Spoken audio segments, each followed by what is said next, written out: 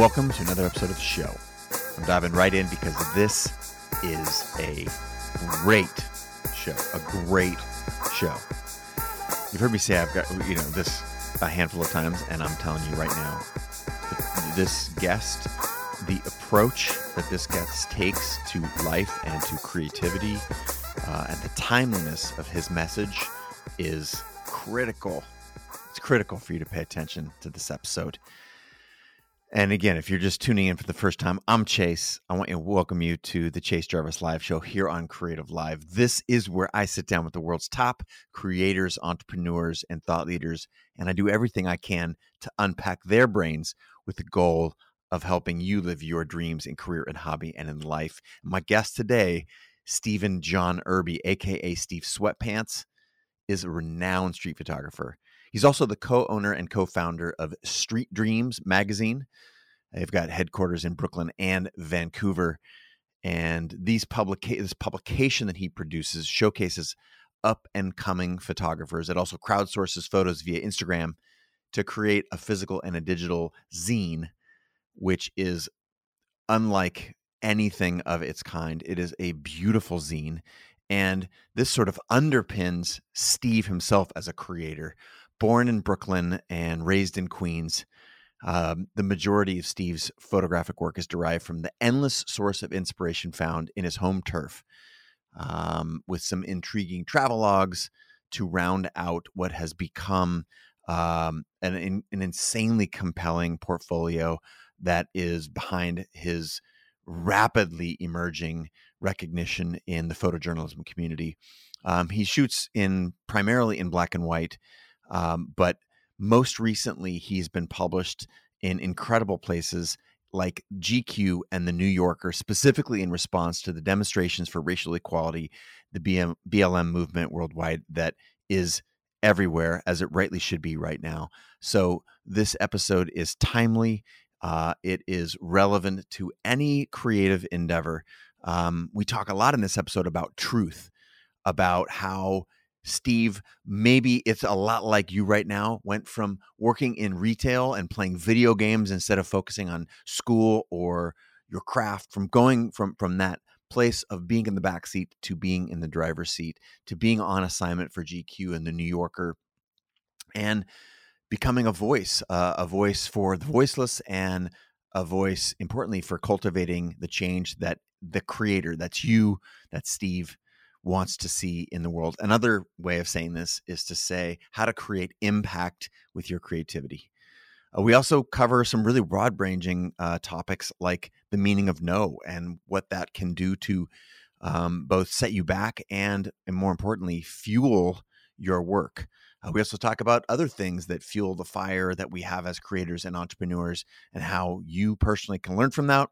We talk about developing a personal style, something that you've heard me rant on about forever, that I think is critical to creativity and to making not just a living, but specifically a life around the things that you love. Personal style is critical. And very importantly, how to determine the stories that you want to tell as an artist using this creative gift that we all, including you, have had in us since birth. So I'm going to get out of the way and welcome you to this amazing episode with Steve Irby, aka Steve Sweatpants. Before we do, just a super quick word from CreativeLive, and then we're into it with Steve. Hey, new sponsor alert. So this episode of Chase Jarvis Live is brought to you by CreativeLive. And you all know, of course, I am the founder of that company.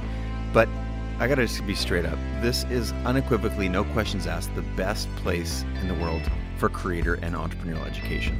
I mean, frankly, nothing even comes close, and it's the only one that's focused specifically on photography, design, video, art, music, craft, and maker, and the ability to make a living and a life in all those disciplines. It's where the best teachers in the world, where Pulitzer Prize winners, New York Times bestsellers, the best of the best go to teach. So, of course, I'm biased, but I just encourage you to check it out because nothing else comes close. And you will be on your way to join millions of other folks in our creative community there learning from the world's top experts. Okay, that's it. That's my soapbox.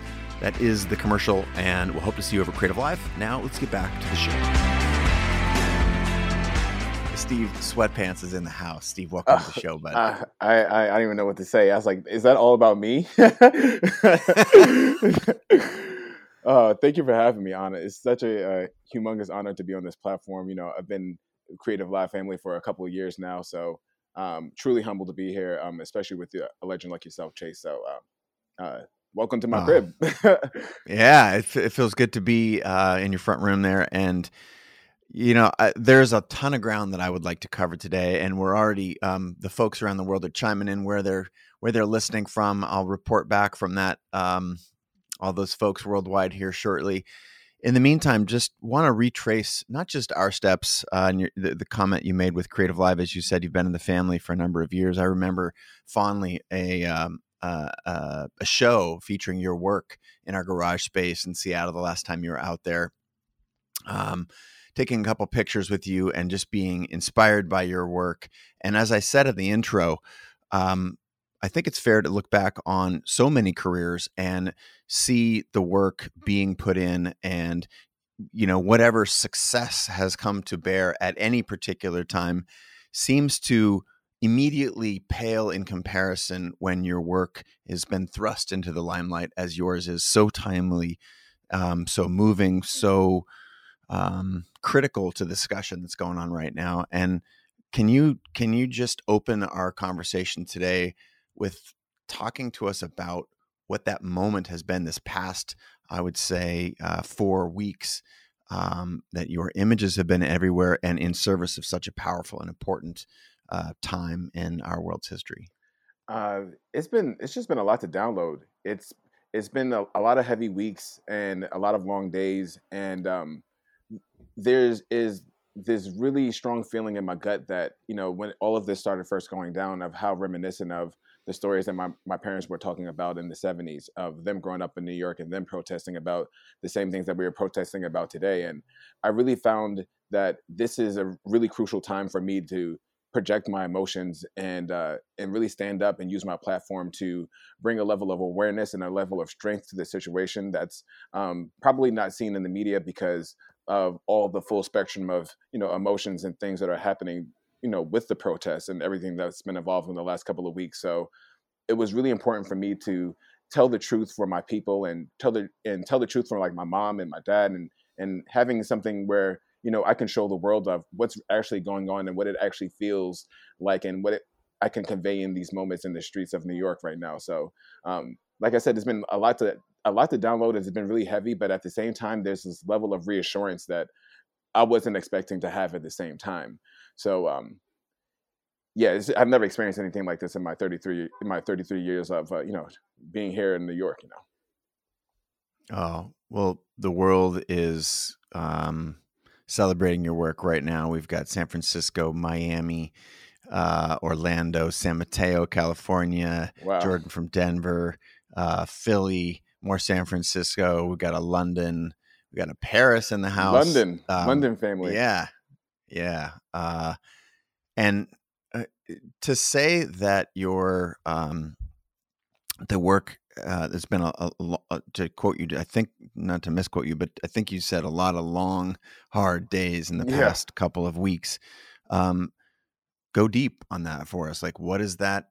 What do you mean by that? Are you up early, out documenting? Do you have a plan? Are you being flexible? I mean, what has been a typical day, or maybe create a deeper picture for us over the course of the past few weeks about what your time has looked like? There's, my life is kind of crazy because not only am I a photographer, but I'm also, a director and co-founder of Street Dreams magazine. So there's a lot of things that I'm not only trying to balance with my photography life, but I'm also trying to, move forth a brand as a Black-owned business with, a Spanish and Asian influence in owners as well too. So, there's a lot of things that I'm not only trying to do individually, but I'm also trying to do brand-wise and understanding how we can, have a positive effect on the space as well too. So I had to be very agile when it comes to me documenting protests, me marching in protests, me also trying to figure out ways to have, I call it like a phase 2 of the different levels of how are we going to have some actual systematic change of working with the brands like I work a lot with Say Coffee, and I work a lot with Nemesis Coffee, and finding out how to incorporate these brands and other business models into our everyday lives, so we can create these ecosystems of education that run deeper than not just the photos that we're trying to take in the demonstrations that we're trying to do. So the photography part is the therapeutic, and also the level of awareness, part of my life that I'm trying to bring to the table. And then I put all of my energy and all my love into those photos. And, I treat my Instagram like my stoop almost, you know what I mean? So I'm very communal with everyone who comes to my page, because I want to, make sure that they know that I'm as affected by the photos as well too. And, when you get a chance to get published in, the New Yorker, and I'm being born and raised from New York, and like the New Yorker to me is like one of the milestones in my life that I've been wanting to achieve, since I started shooting photos. So being able to be published by them and being on assignment with them is a huge deal, but that also comes with a level of, a defensive tactics that I thought I had to take when in that first week of, of all of the eyeballs that just started to look at me at a certain point. And there was a lot of different conversations that I was having where I felt defensive about my work. And I know the attention of my work in the first place, especially of everything that I've been through. So, and being able to, download that information and understand where to move forward from that was a really big deal for me. And then from the next point on was trying to figure out how do I make an effective change in the long term as well too, by talking to the Sonys and talking to these other brand companies that we can see if we can make some actual systematic change. So the days have just been long. So if I get a chance to play a video game or two, then I'm definitely taking that chance. Well, you certainly earned it, and I think the work that you're putting in right now is something that those of us who are your fans and supporters, and also crafts, your peers in the craft of photography, want you to keep going. The stories that you've been telling, most recently, as you highlighted in the New Yorker, so powerful. I'm wondering if you can tell us how that came about, how those classic, amazing photographs, not just the photographs, but break down for us how the assignment came to be, because obviously that's, as you said, not just a huge milestone in your career, but as that publication is so renowned, and especially for photography, and saying the important and timely, poignant things. So how'd that happen? So it all kind of started from the first day that I went out to the protest. I have to give a lot of credit to one of my friends. He goes by Black Soap Raheem. He was out actually the night before. I live in Bed-Stuy, so he was out the night before at the Barclays Center, which is not too far from Bed-Stuy, and he was on Instagram Live and like really documenting a lot of the things that was happening. And I kept on asking him, how much longer is he going to stay out there? But then he had to go home eventually. So the next day, I wanted to make sure that I hit the streets hard, and I had a really good chance to be out there to witness what's happening, because at this point there was just a lot of confusion, and then and you can't really rely on the news all the time to give you the actual beat of what's happening. And I feel like photography is one of these things where not only do you have to photograph the moments, you actually have to be there to experience them, to understand what you want to photograph and document. So the day that I went out to the city was on the 30th, May 30th, I believe. And I will never forget, I got off the train at 14th Street, and then I started to walk towards Midtown. But I didn't see anybody. I didn't see nothing, because we're obviously still in the middle of a pandemic. So everything is still, people are not outside. There's really no other way to put it. But I texted one of my friends to see where they were, and then he told me that they were actually at Washington Square Park. So you should head towards that way.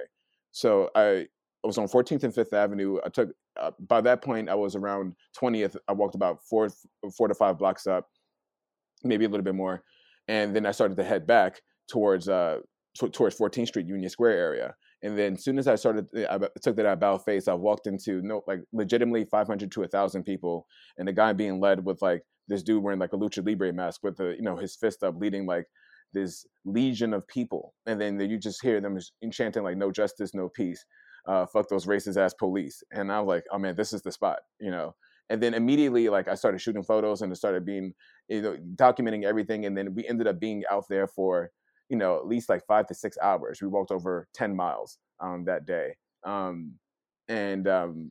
bumped into a bunch of different photographers that day.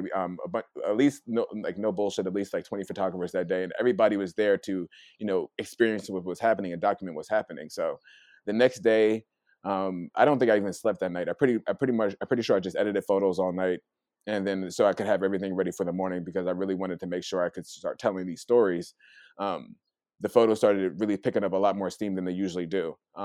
So I started to check my DMs to see like what was going on, and then it was like around 4 o'clock, and then I got a DM from somebody from the New Yorker saying like, "Hey, like this is urgent. Can you actually call me?" Give them a call, and they were saying, "Hey, like, do you mind to be on assignment at 6 o'clock?" And it was like 4:30. I was like, "I don't even have my battery charged. Like, let me charge this battery for like 30 minutes," because my life was everywhere. My room was messy. Like everything was in shambles. Like my life, everything was going crazy for me. So I charged my battery. Smoked a little joint, and then I ran out to the city. And that's when I was on assignment for the New Yorker for the first time, and we went up to 86th Street. And then I immediately walked into the same vibe. It was legions and legions of people, and the energy at these protests have been so overwhelmingly positive. And I'd never seen anything in my life where I saw signs for miles and miles to say that my life matters. And then just to see like everything we were speaking about previously, people were giving out water. There's people giving out food. I've seen people from bodegas, like, they would shut down the bodega, but then they would open up the bodegas to give people like buckets of water and have them take out chips and stuff. Like there's just such this feeling of community. And I'm even talking about now and still get the goosebumps just thinking about it, that I've never experienced anything like that in my life. So, and which is one of those feelings that, both those, every time that I've been out to the protest for those, like I've been to 6 protests now, just about 5 to 6 protests. And 2 to 3 of them I've been out for 10 miles a day each time. And I walked 5 hours each time, like 5 to 6 hours. And those are long days. I'm skinny, and like I need to get a better kind of diet and in general, because I just don't, my adrenaline is pumping so hard. It's hard for me to eat sometimes because there's so much happening. But it's one of those things that is definitely draining in the full spectrum of emotions, but it's an unparalleled feeling to be involved in something like that. Just even marching alone and being able to take photos on top of that, it makes it that much more special to me. This notion of being hired by the New Yorker via your DMs an hour before they want to kick off the assignment, I think it's just a reminder for everyone who's looking at you and your work and this story as just a powerful message that having put in the work that you have it pays off. And it's very hard for, I think, for a lot of people to understand this level of work that you've been putting in. So I want to retrace, now that we've established what the last couple of weeks has been like for you. I want to reestablish your work ethic, how you got involved in photography, and this decision that, again, I know a little bit more because we were talking before we started broadcasting today. And of course, you mentioned that we've been in the same creative family for a number of years at CreativeLive. But I was hoping you could share your creative journey and this idea of believing in the power of your work. Talk to us about that so that you can provide some, not just light and inspiration, but what has come to be a pathway, having to put in the work and then arriving at some point. Talk to us about your journey. Yeah, for sure. I'm 33 years old now. For context, I'll be 34 in January. So you can buy me a birthday present early. But I didn't go to art school. I didn't have any of artistic desires growing up. When I went to high school out here in Jamaica, Queens, I went to Thomas Edison Technical Vocational High School. And the reason why I went to that school in the first place was because, I used to play the cello in the orchestra in junior high school. And my parents told me that, like, it'd be, you'll make more money, like, working with computers. So this is why you're going to go to this high school and, work on computers. But when I got to high school on the first day, my shop teacher told me that, for my class of computer repair, that it was cheaper to buy a new computer.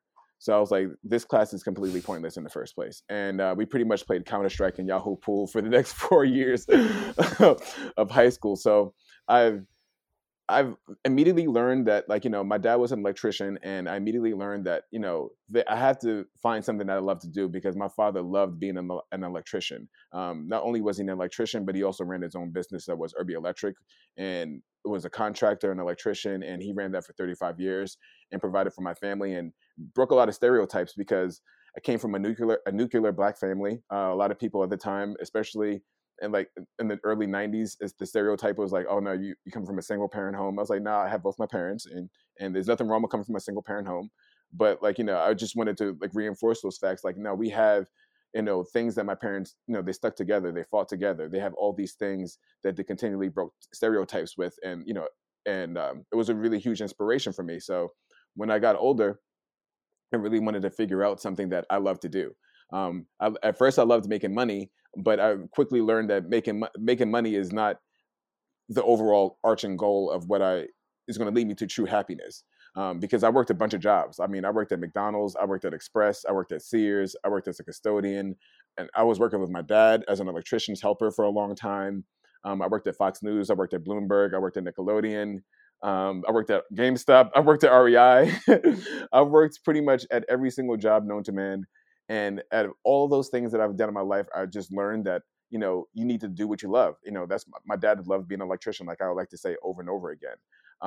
So eventually, when I stumbled upon photography when I was working at GameStop, it was a big revelation for me, because it was a form of access to something that I could use with my hands, just like I did with my father, that was on my terms, of like not having to climb up a ladder and bang a copper rod into a ground and like building circuit breakers and all that stuff.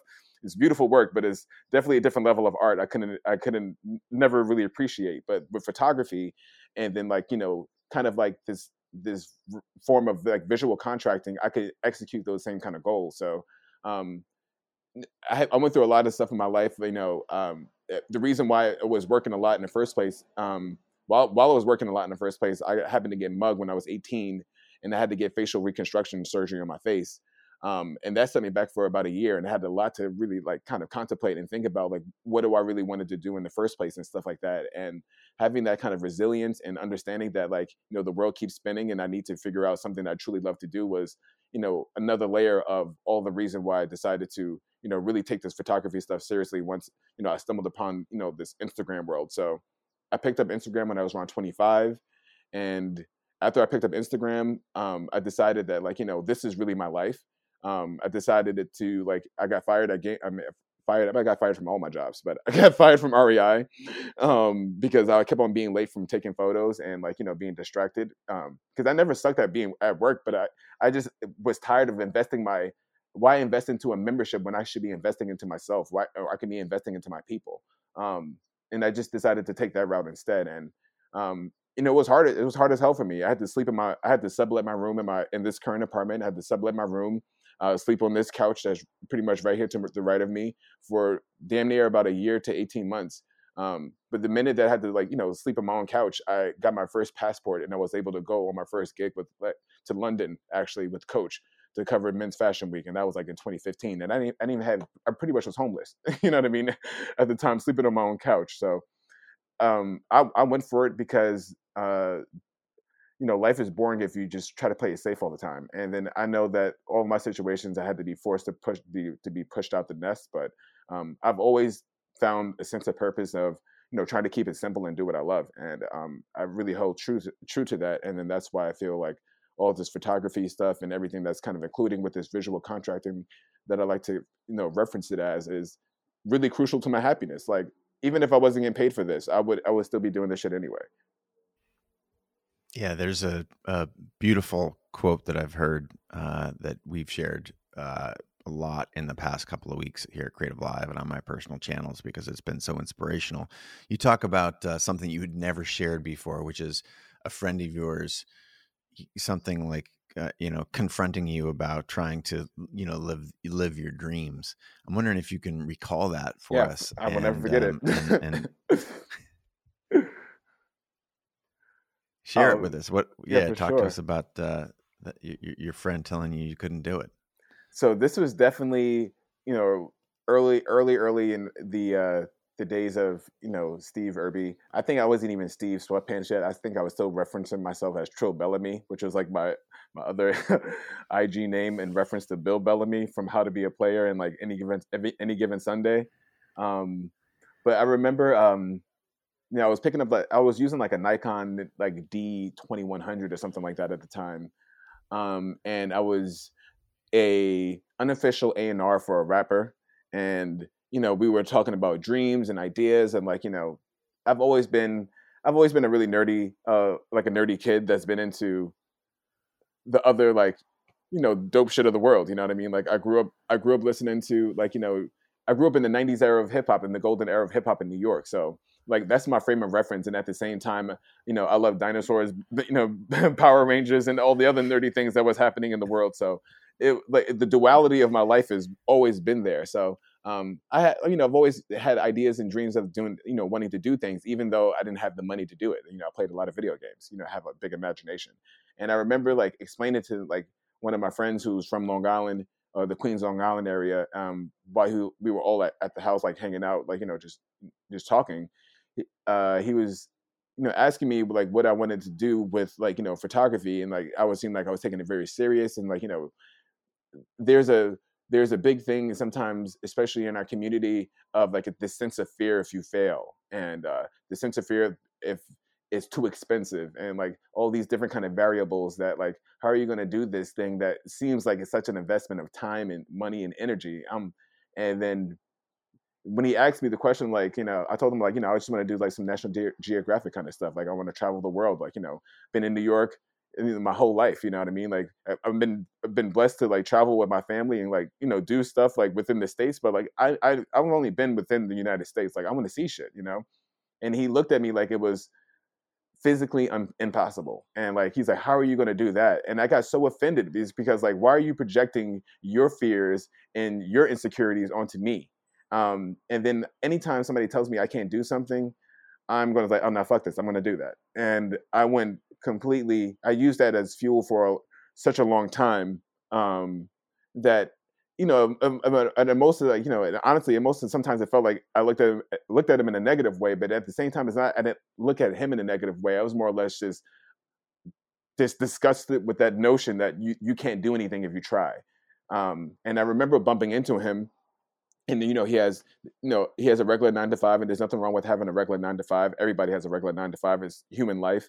But when I bumped into him, he looked at me like in shock. I was like, oh man, like, I see you've been doing your thing, blah blah blah blah blah. I was like, yeah, motherfucker, I told you. Like like there shouldn't be like this sense of doubt. If anything, like, you need the support system from people that could tell you that you can do it. And there's nothing against him. And like, I'm from New York, so we bust each other's balls all the time, and like, that's what gives us the character and that wit and that grit.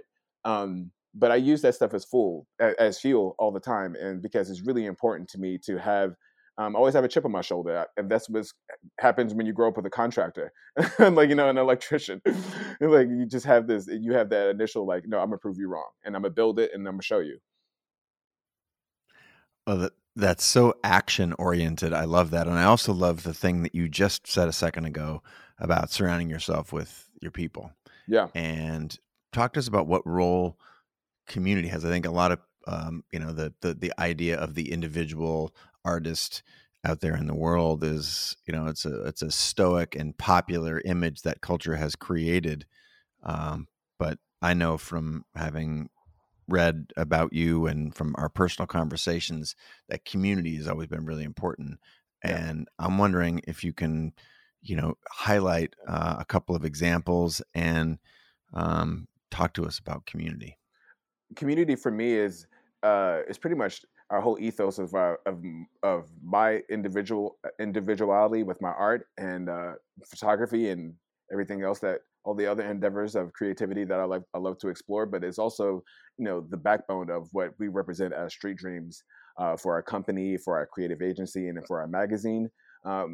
Not only myself, but like, Eric Veloso, who is also my other fellow co-founder, and Mike C, my other fellow co-founder. I call him Uncle Mike.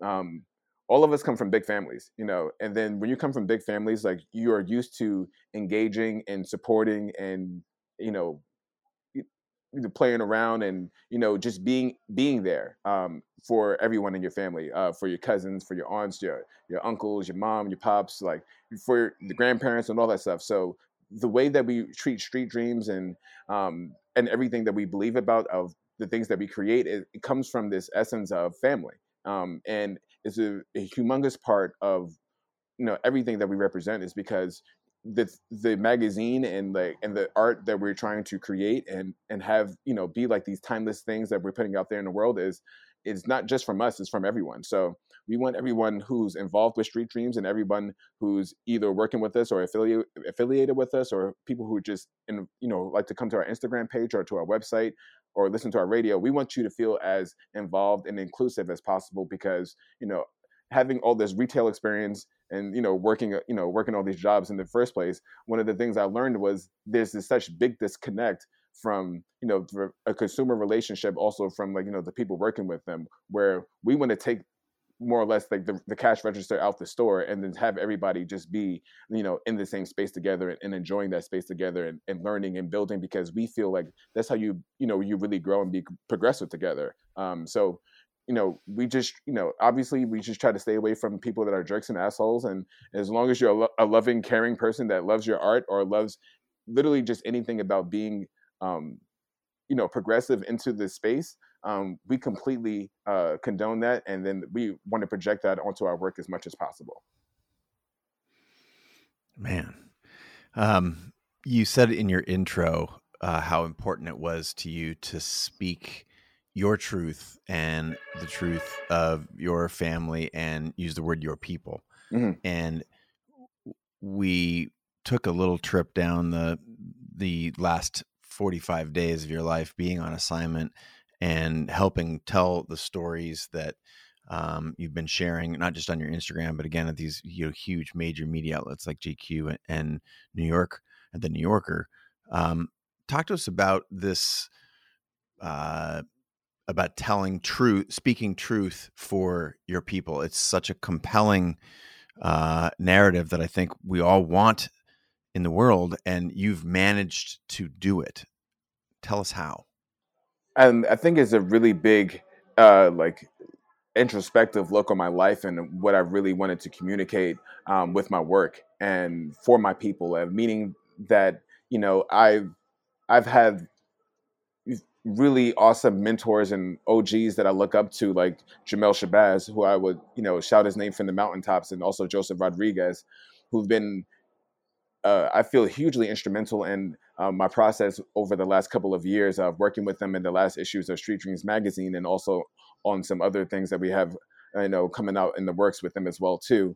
And one of the things that Jamel Shabazz told me during one of these panel talks that we've hosted with him at the Brooklyn headquarters a couple of months ago was that his sense of purpose was that he was fighting for love.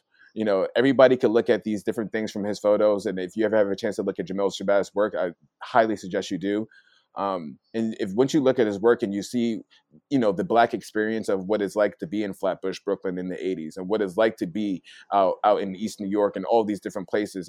And then you can look at the photos for the rope chains and the jewelries and the gazelles and the radios and the gear, or you could look at it for the deeper substance of it, of what it is of being love and community and togetherness. And that really hit home for me in a lot of different ways, because Jamel Shabazz is somebody he came from my neighborhood, who's published some of my favorite books ever known to man. And I can actually physically talk to him, especially that's everything that's happened with my father, having his 4 strokes last year and not being able to, be able to talk and, and move around like that as much as he could back in the day. Having these people like the Joseph Rodriguez's and the Jamel Shabazz's gave me a deeper sense of purpose with my work and understanding of all these things that I've been trying to communicate in the first place. So having the opportunity to speak on these platforms and showcase my work on these platforms is, exponentially stronger education-wise in the future, because there's a really full circle thing that's happening right now with a lot of these stories. And I'm not one of the kind of people to say that I think only black people should be documenting stories. I think that it should be for everyone, honestly, because I feel like we need as many allies as possible. But however, it is really important to have a full circle story on the spectrum of a Black experience to document something like this, because we are looking for things that other photographers, quite frankly, just won't look for because of how we raised. And there's nothing wrong with that. That's the actual beauty of life, that's something that should be highlighted, and the perspective should be put on a platform, and not just because of our skin color, but also from our perspective of where we're from, and everything that we've been through for these last 400, 500 years that we've been fighting to be on this continent in the first place. How did you find these mentors that you've referenced? You talked about it, being a part of a family, and family, almost, you've talked about it seemingly in like concentric circles. You got your immediate family, which you've talked a lot about. You talked about in your TED Talk. You talked about the community of creators. You've talked about your CreativeLive family and that community. It seems like, this is a huge fundamental piece of your life and your work. How have you cultivated that specifically with some of the renowned folks that you cited that you can now have a conversation with? That just doesn't happen from sitting at home playing video games, despite how much fun it might be. So how did you cultivate these relationships? I try to be as unpretentious as possible. I try to also be as hardworking as possible. I try to be communicative as possible, and I try to do the work. And I think a lot of the times I get so lost in the fact that I'm trying to do the work that it's awesome always to see the feedback and it being responded to well. But I don't think, every next photo I feel like is literally going to be my next best photo. And not to say that I don't judge my work with a level of respect, because I definitely do, because that's why I'm taking the photos. But I know that there's a long road to go. So every time that I approach the OGs of the world, and having a chance to work with them with a platform like Street Dreams, honestly, to be able to feature their work and encapsulize it and leave it in our little time capsules, if you will.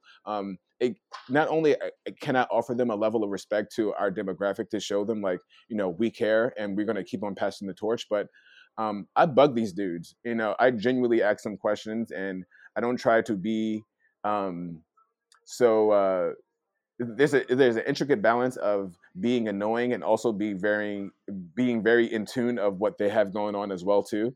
And I really try to hold that true to myself. So I forgot to even mention Mel D. Cole is another one that I look up to as well too, and I got to meet recently, and Ricky Powell, the legend, who's one of my favorite people in New York because of everything that he brings to the table. All these dudes are, they're hardcore about their work and they take it very seriously. So I know that they want to see someone that's younger than them take it as seriously and know that they can pass the mantle on to someone who is trying to do it the right way. So I definitely am aware of all that stuff, and I don't try to be a weirdo. I just try to be regular with people. You know what I mean? Just say what I feel.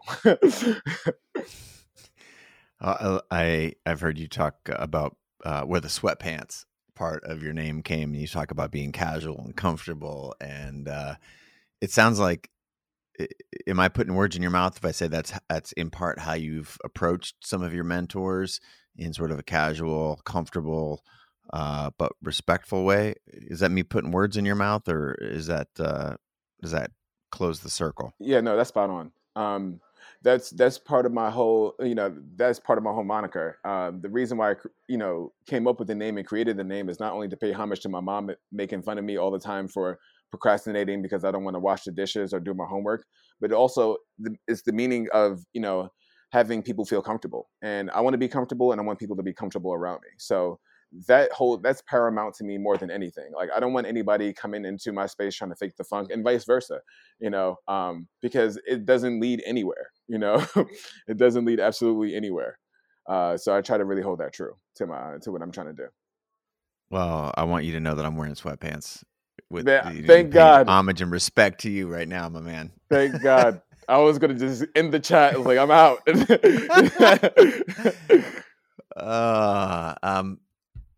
You talked about a lot of, respect and knowing what your mentors are doing and being persistent, but you've also heard no. What about Kevin Durant? Kevin Durant. That's my man. Oh my God, he's my favorite basketball player right now. Being able to being able to shoot him was honestly just insane. That's my guy. But you've also heard no, and I want you to help us understand what when someone tells you no. How has that motivated you? How has that set you back? Because so far I haven't heard anything set you back. Everything's been motivating and inspiring. Even your friend that was talking shit that you couldn't do it. Yeah, That was motivating. Is there are there low points for you? Is there all the time, frustration? And all the time. I think that my thing is when you have sometimes when you have such like a motor like that I get from my dad, like of always going, that we're so empathetic that I get so emotionally invested into things where I need to take myself out of it, because I get in too deep. I get in too deep and I get too emotionally involved and I get too invested, and it becomes this thing where I have a fear of being stagnant, and I also have a tendency of being self-destructive sometimes, not all the time, of being like, I like to drink. If I feel bad about something, like, oh, I'm gonna hit the bottles today or something like that. So I have to be very aware of like this full balance of emotions and not trying to take everything in at the same time, because um, you have to take it day by day. And I do get the sense of like, I'm just trying to do all this shit. I'm just trying to do as much shit as possible. And then every time I realize that I can't do that, um, it is like one of those things that I get frustrated, but also you take that deep breath of like, I have to take it day by day. Like I have to give myself like these level of short-term goals of actionable goals, because um, I keep on saying that the world keeps on spinning. So if I don't align myself properly, I know that it could, depression is a real thing. Like, that sits with everyone, and that definitely sits with me. Like if I read Twitter for more than 20 minutes, that I almost get like a fucking panic attack. You know what I mean? Like it's just heavy. All of it is just so heavy. So I had to really like tune in and tune out and understand that balance my chi as much as I can. 015 Seeds from IG Live has a follow-on question to that, and it's after this fire and the fuel of negative disbelief, like the stuff that your friend motivated you earlier. What other fuels / tricks do you utilize to push yourself for more? That's a great question. I I find inspiration in a lot of different things, and I feel like one of the constant sources of inspiration is how do I project my emotions onto the day. There's a lot of references that I do with my photography that is referencing to the theme again of family. Like, I have a photo that recently I just posted yesterday of like a little girl shooting the fireworks outside, like right outside of my building, and that just kind of reminded me of the times of me, like I never shot fireworks with my parents, and like and stuff like that. But we used to we just hanging out shooting it, like shooting the shit with my parents, or like singing Alicia Keys with my mom, or like or doing like me and my dad like dancing to Michael Jackson, something like that back in the day. Like it reminded me of one of those things. And there's another photo that I took in before where there's like a guy who's riding a bike like down the middle of the street, like by himself in the middle of Times Square, and then for that I wanted to project the feeling of like there's some I Am Legend kind of feeling of that's the time in the city where it was nobody outside. It was like one man against the world. Like he's wearing like an American face mask and stuff like that. So I'm projecting a lot of when I'm not using like that chip on my shoulder to like because I always like to use the chip on my shoulder because that's honestly my favorite fuel. I ain't gonna lie to you, but I also like to project a lot, and projecting emotions and projecting references of my life is 100% what I do in my work. So I'll be able to look back at every photo and know exactly how I'm feeling and who I was thinking about. Thank you. That's amazing. And 015 Seeds gives you a shout out. Thank you for answering that question. Before we started broadcasting, we're in a time of massive civil unrest and culture's movement towards social justice. We were talking about a little bit about truth. I want to visit this again, and we were shaking our heads about my experience at the Capitol Hill Autonomous Zone here in Seattle, and how the media have portrayed it largely with doctored photographs and composited videos of things that actually have not happened there or are not real. And I'm trying to, make some videos to like, look at this. There's free medical supplies, free food, water, citizen-driven patrols. And I'm curious because we didn't get to it. We went live right before I got to hear the other side of that, your piece of truth. And what role does truth play for you personally and for your work? Truth is, I mean, I wish there was like a kind of like I wish I could kind of refer to my work as like a hamburger, if you will. And truth is like is like the meat of it. You know what I mean? Like there has the art element is like, like the lettuce and the dressing, the bun could be like sometimes the caption for me. But like the truth telling is the heart of the story, of the storytelling. And like, and I look at it as like, new age folk tales of being able to carry on this message. So that's why it's so important to be, actually be there first to understand what's going on. And a lot of those times, and just documenting these very divisive moments, it's really easy to, go towards a certain kind of narrative that kind of fits something that you that you feel comfortable with. But I think it's really important through photography and through the videos and through art, especially being at these marches and protests, that you see like people giving out the food, you see like the people from the bodegas giving out the water and giving out food, you see like the people with the medical aids, you see the nurses, all the nurses and the doctors out in the streets clapping for everybody, you see the firefighters work, rocking out with everybody and marching in solidarity. You see like the LGBTQ community, you see Black people, you see Spanish people, you see Asian people, you see white people, I've seen white people turning up more for Black folks I've ever seen in my life, and and a lot of these situations where it still gives me goosebumps just thinking and just seeing it and witnessing it. So I know that it's easy to think about, talk about the looting or the burning buildings, because that's like the actionable things that people are seeing are happening in real time, and that you can, you could tweet and like, it's so shocking.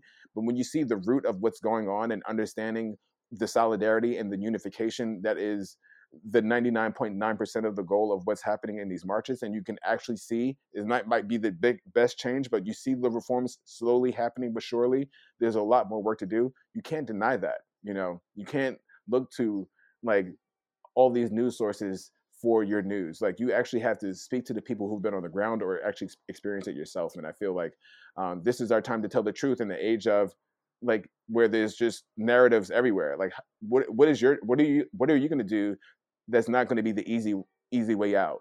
The easy way out is easily just gravitating towards those things. But what are you actually going to do to actually see what's happening if you're physically capably able to? So I mean, I don't see any other way. Mm. Well, you're getting a shout out from Chitan in India, from Ahmed in Lyon, France, Mobile, Alabama, Steve, Alvin in Baltimore. Baltimore. I love Baltimore. Jonathan Thompson from YouTube's chimed in with a question that I think I'm thinking about from the artists in the community who are listening and watching right now. And that is, what is the best effective way to hunt out, find, and see these stories that you've been able to amplify and tell? It's sort of related to the truth thing, but also in pursuit of, finding voice and images that can actually tell the stories that you want to tell. Jonathan wants to know, what's the most effective ways to hunt these stories? It's definitely tough. I'm not going to say it's easy. There is tons of information flying around all the time. I feel one of the best ways to see what's happening on the ground is, to really try to figure out the photographers that are documenting these stories, and the people that are out on the videos. I know there's been a lot of different like live streams of protests. I mean, I stumbled upon me being in a live stream in a protest for the Union Square one on the May 30th. So I know that there's a lot of these situations where you can actually see what's going on that doesn't have someone narrating the story all the time, that you can actually physically see what's going on. So you have to be really vigilant and look for them. The couple of people that I could suggest for photographers to look for is definitely Mel D. Cole. Mel D. Cole, he is documenting it pretty much every single day. He's out there in the streets. He's actually experiencing everything from Jersey City to New York to the Bronx to, like, he's going out there everywhere. Skinny Was Here is another person that's been documenting a lot of the protests and everything that's going on the ground. Anthony Geathers, that's a Geathers. Another one of my photographer friends who's been on the ground. There's a lot of, you just have to really look for the work to see who's doing it. Yeah, I'm definitely not going to say it's easy, but the more that you find, like, the people that are connected, ground roots, the ground zero kind of people, the grassroots people that are connected to the scenes, you can get a little bit more truth out of these situations. That you could help form a different kind of opinion on top of everything else that's going on. Because I just had to keep on stressing to say it's a full spectrum of shit that's happening that you have to look at everything in order to understand a part of it, you know. Do you believe in lanes? Yeah, I've heard you talk about your home base being New York and telling the stories of, to use your words, your people. Is that your lane, and do you have one? And what would you advise to others who are, seeking to find their creative voice? And no, one of my voices is definitely trying to, have a voice for my people, really documenting the Black experience as truthful as possible. But overall, it's just my overall goal with photography is just enjoying life. That's why I hate, like, classifying myself as a photographer sometimes. Like, street photography would definitely be my foundation because I've always gravitated towards street photography like I gravitated towards hip hop.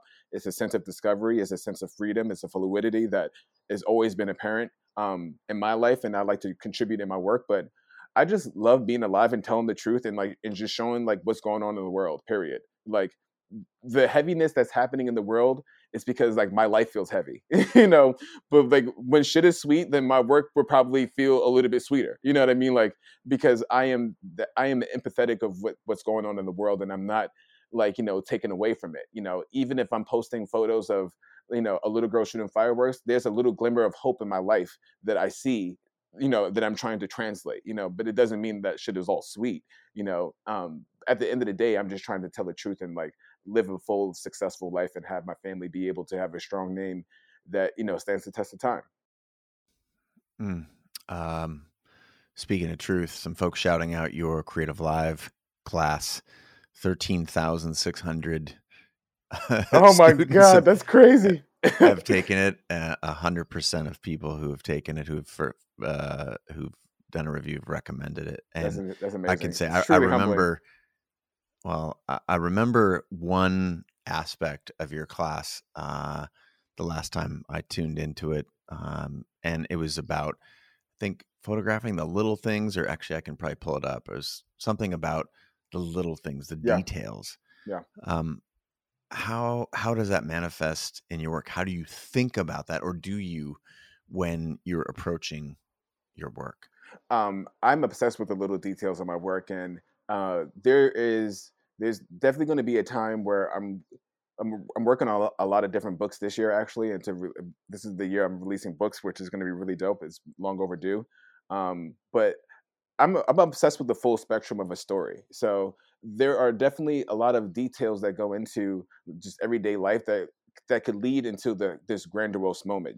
So I'm obsessed with, like, seeing the little stickers and, like, seeing, like, the little a person carving. Like, there's a guy literally doing a wheelie down my block right now. You know what I mean? Like, there's all, like, these little different things that is happening. That the best detail about him doing a wheelie on the bike is that he has, like, a blue bandana that's tied, and people be out here.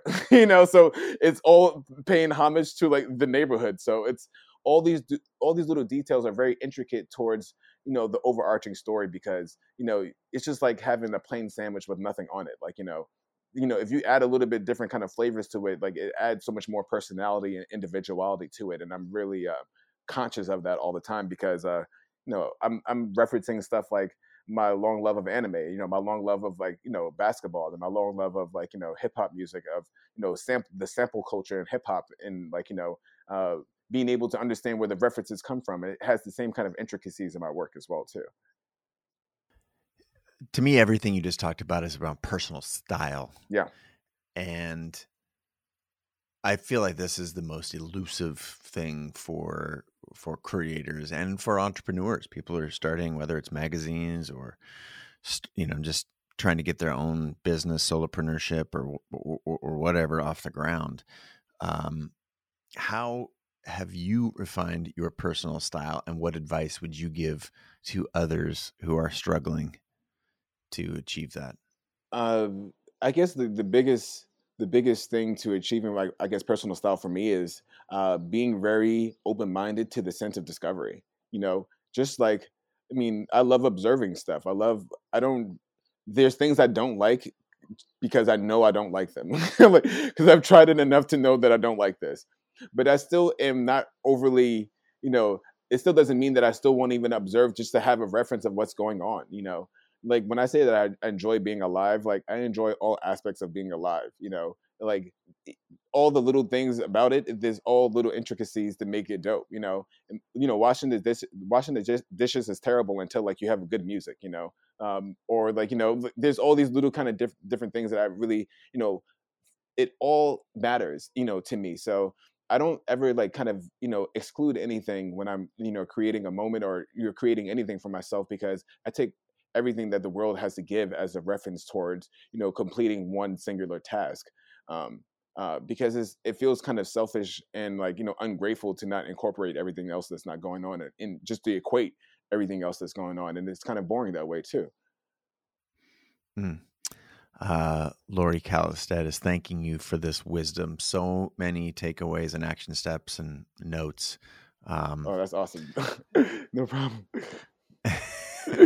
So, what is next for you? We are in the middle of not just a pandemic, but a revolution. Yeah. And I'm curious how far ahead you're planning. Are you, is your mission to wake up and go document this revolution that is happening right now? Have you thought about, you mentioned books, how much of your time is spent living in the moment versus projecting into the future about projects and about where it is that you want to take your work, Yeah. your message?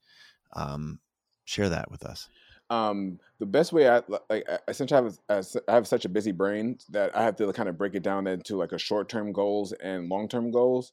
So the short-term goals, I like to refer to this part as phase two. And I've been doing my due diligence to be involved as many initiatives as possible. So we ran, I think the print sale is just over with this one, but I ran something with Merchaid and the guys over there. Running a program right now with this company called Change, is CHNGE.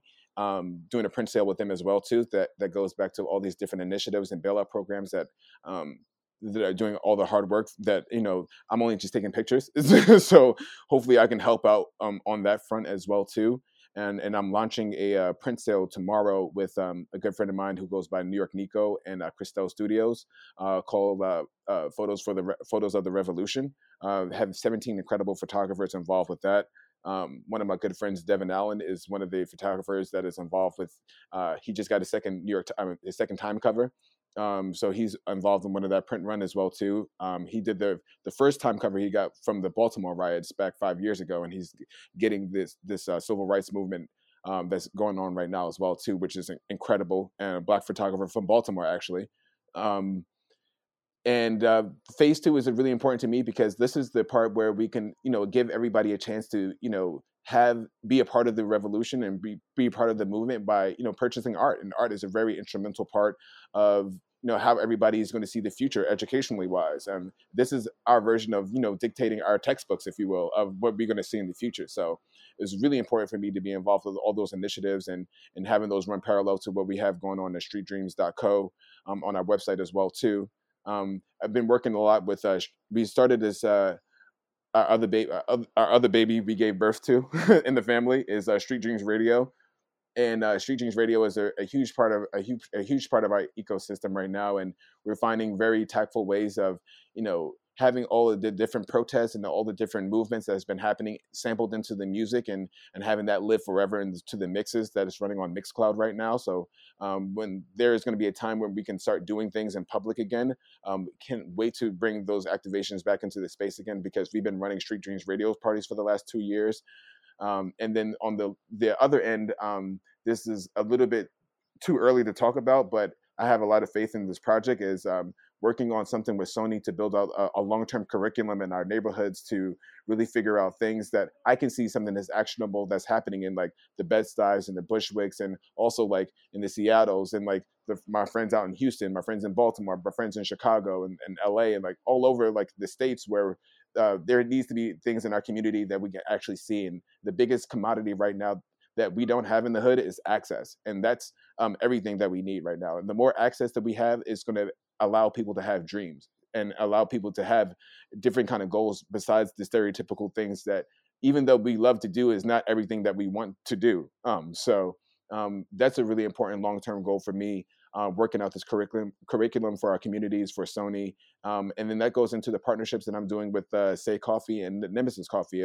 We're coming out with a Street Dreams coffee brand that's going to be there's going to be a chance that people can have could purchase some coffee that is going to a great cause, and you can see where all the money is going, so that you have that kind of transparency going along with that as well too, and developing all these kind of different programs with these different brands. If I'm talking too much, just let me know, because I feel like I just be doing too much shit. No, I'm telling you, as an ally, like, I'm looking for ways to support, and I know that is a huge piece.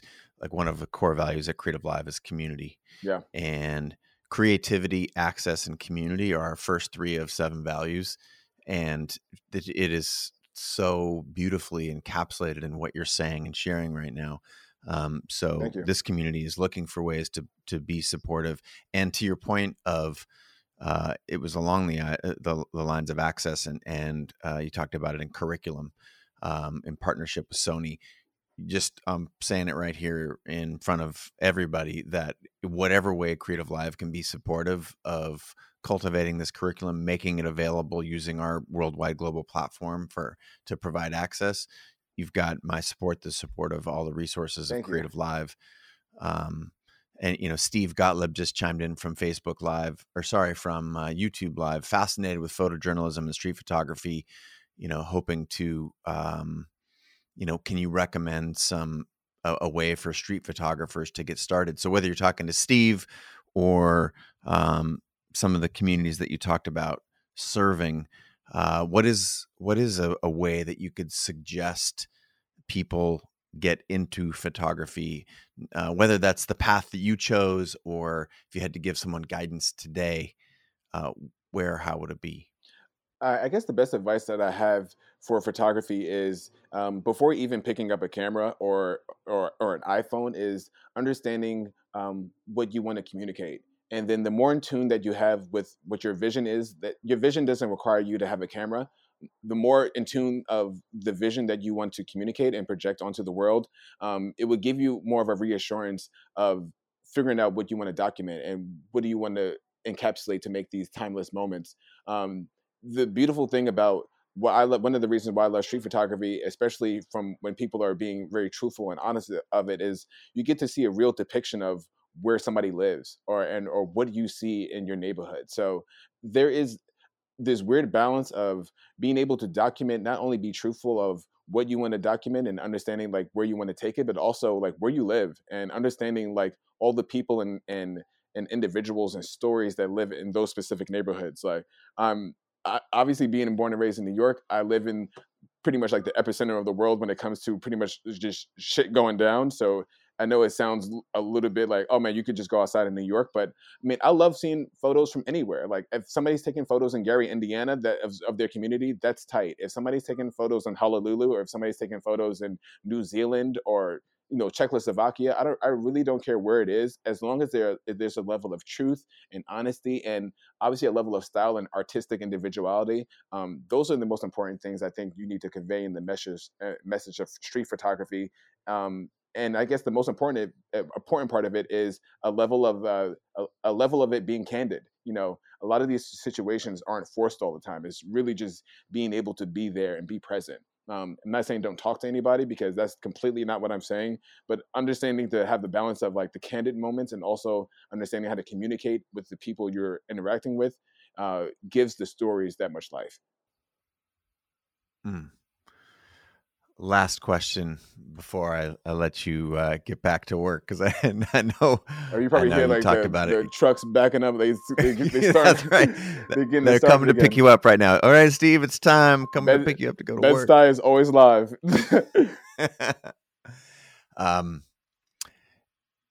So the events of the past month have, as we mentioned earlier in our conversation, for those folks who are tuning in, it's really, I want to steer you back to the beginning of this. If you're just now tuning in, look for the podcast coming out or this at creativelive.com/TV, because you did a really nice job of articulating what this moment means.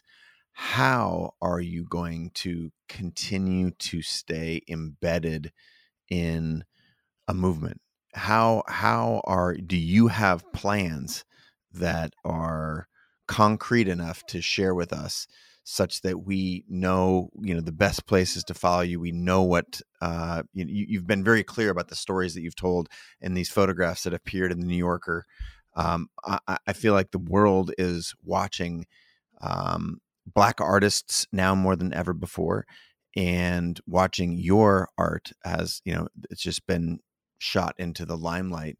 What are you doing? How can we be supportive very explicitly? And is there any prescription that you would give to those allies watching on what to do to support?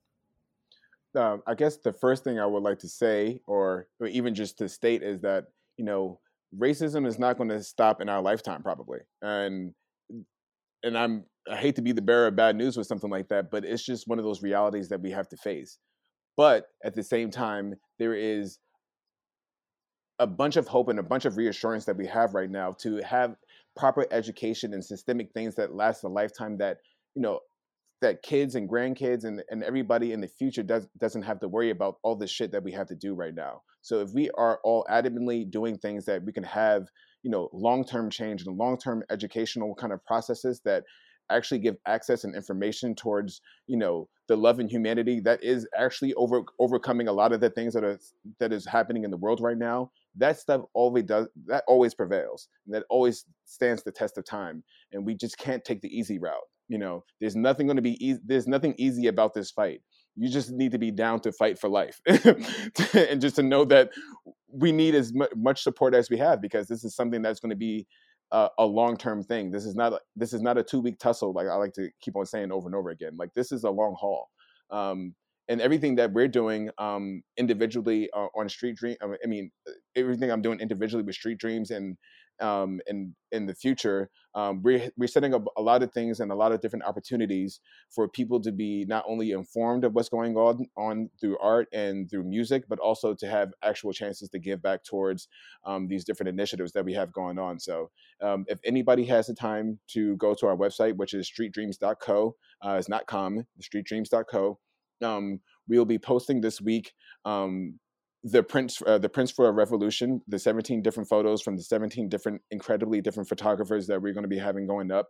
That's going to be going live tomorrow, and also going to be going live on the Street Dream site, where you'll have a chance to participate and be involved in support. That's also going to be live on Darkroom as well too. The good guys over there.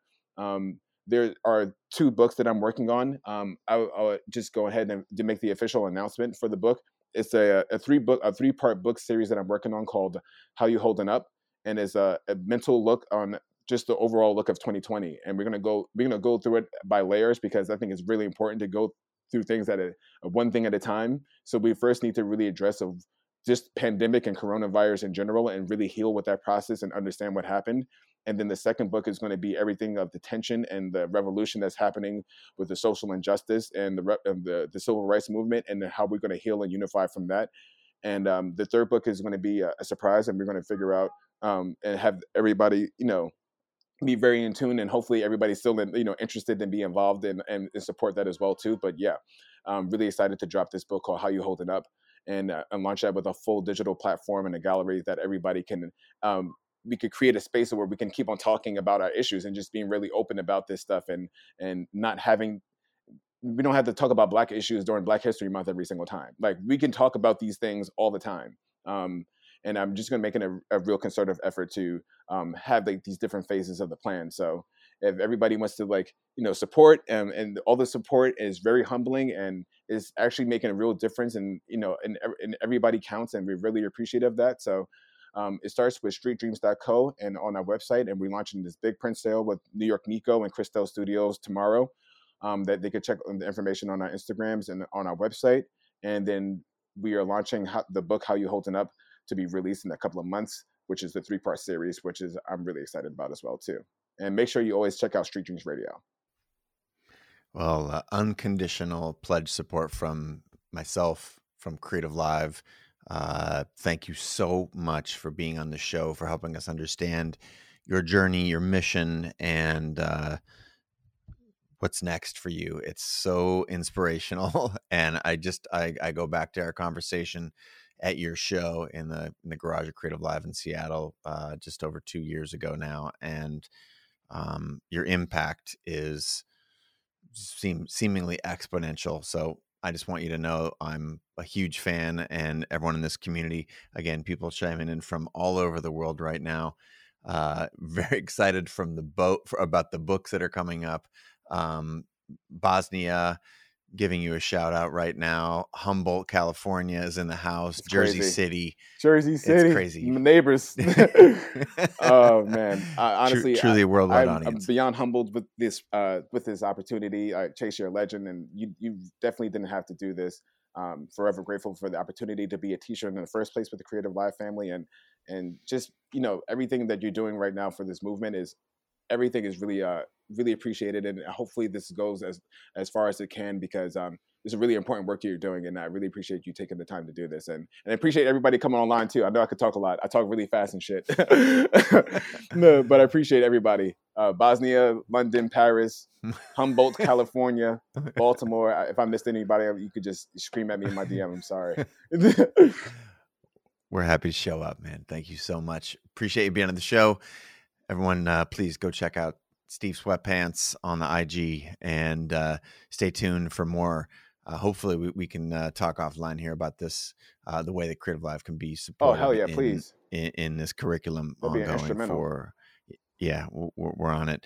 Signing off to everyone who's tuned in from around the world. Thank you so much. Make sure to pay attention to Steve and his work, and just know, Steve, that we're here for you, man. Peace. Hey, that was an awesome episode. But before you bounce, I got 3 quick thoughts. First, thank you for being in this community. It gives me so much juice. I can't even tell you, so much juice, that when I hit publish and this show goes out into the ether, that there's an amazing community of like-minded people just like you consuming and sharing the show. So thank you. Second, it would be huge. It would mean the world to me if you left a review at Apple Podcasts, Spotify, or wherever you listen. Now, we're regularly featured at the top slot there on Apple's podcast page and others, and Spotify, etc. And that's because of your reviews. So if you've ever wanted to lend a hand, or you got some value from me in the past and you want to pay it forward, that would be amazing. And then lastly, it would also mean the world to me if you shared the content that you get here, whether it's a screenshot or a photo of where you're listening, anything via Instagram stories, or any other social feeds, tagging me and the guest. Now, I repost this content and your comments all the time, so I would love to share your shout outs in my feed too. Not only these shout outs are they good for you and me, but they also help us book amazing guests because they see the reach that you cultivate. This is a way for you to help contribute to the show. So again, I want to say thanks. I'm just at Chase Jarvis. You can use at CreativeLive as well, and the guests are easy to track down because they're usually quite well-known people. But again, thank you so much for listening. I'm looking forward to being in your ears again, hopefully tomorrow.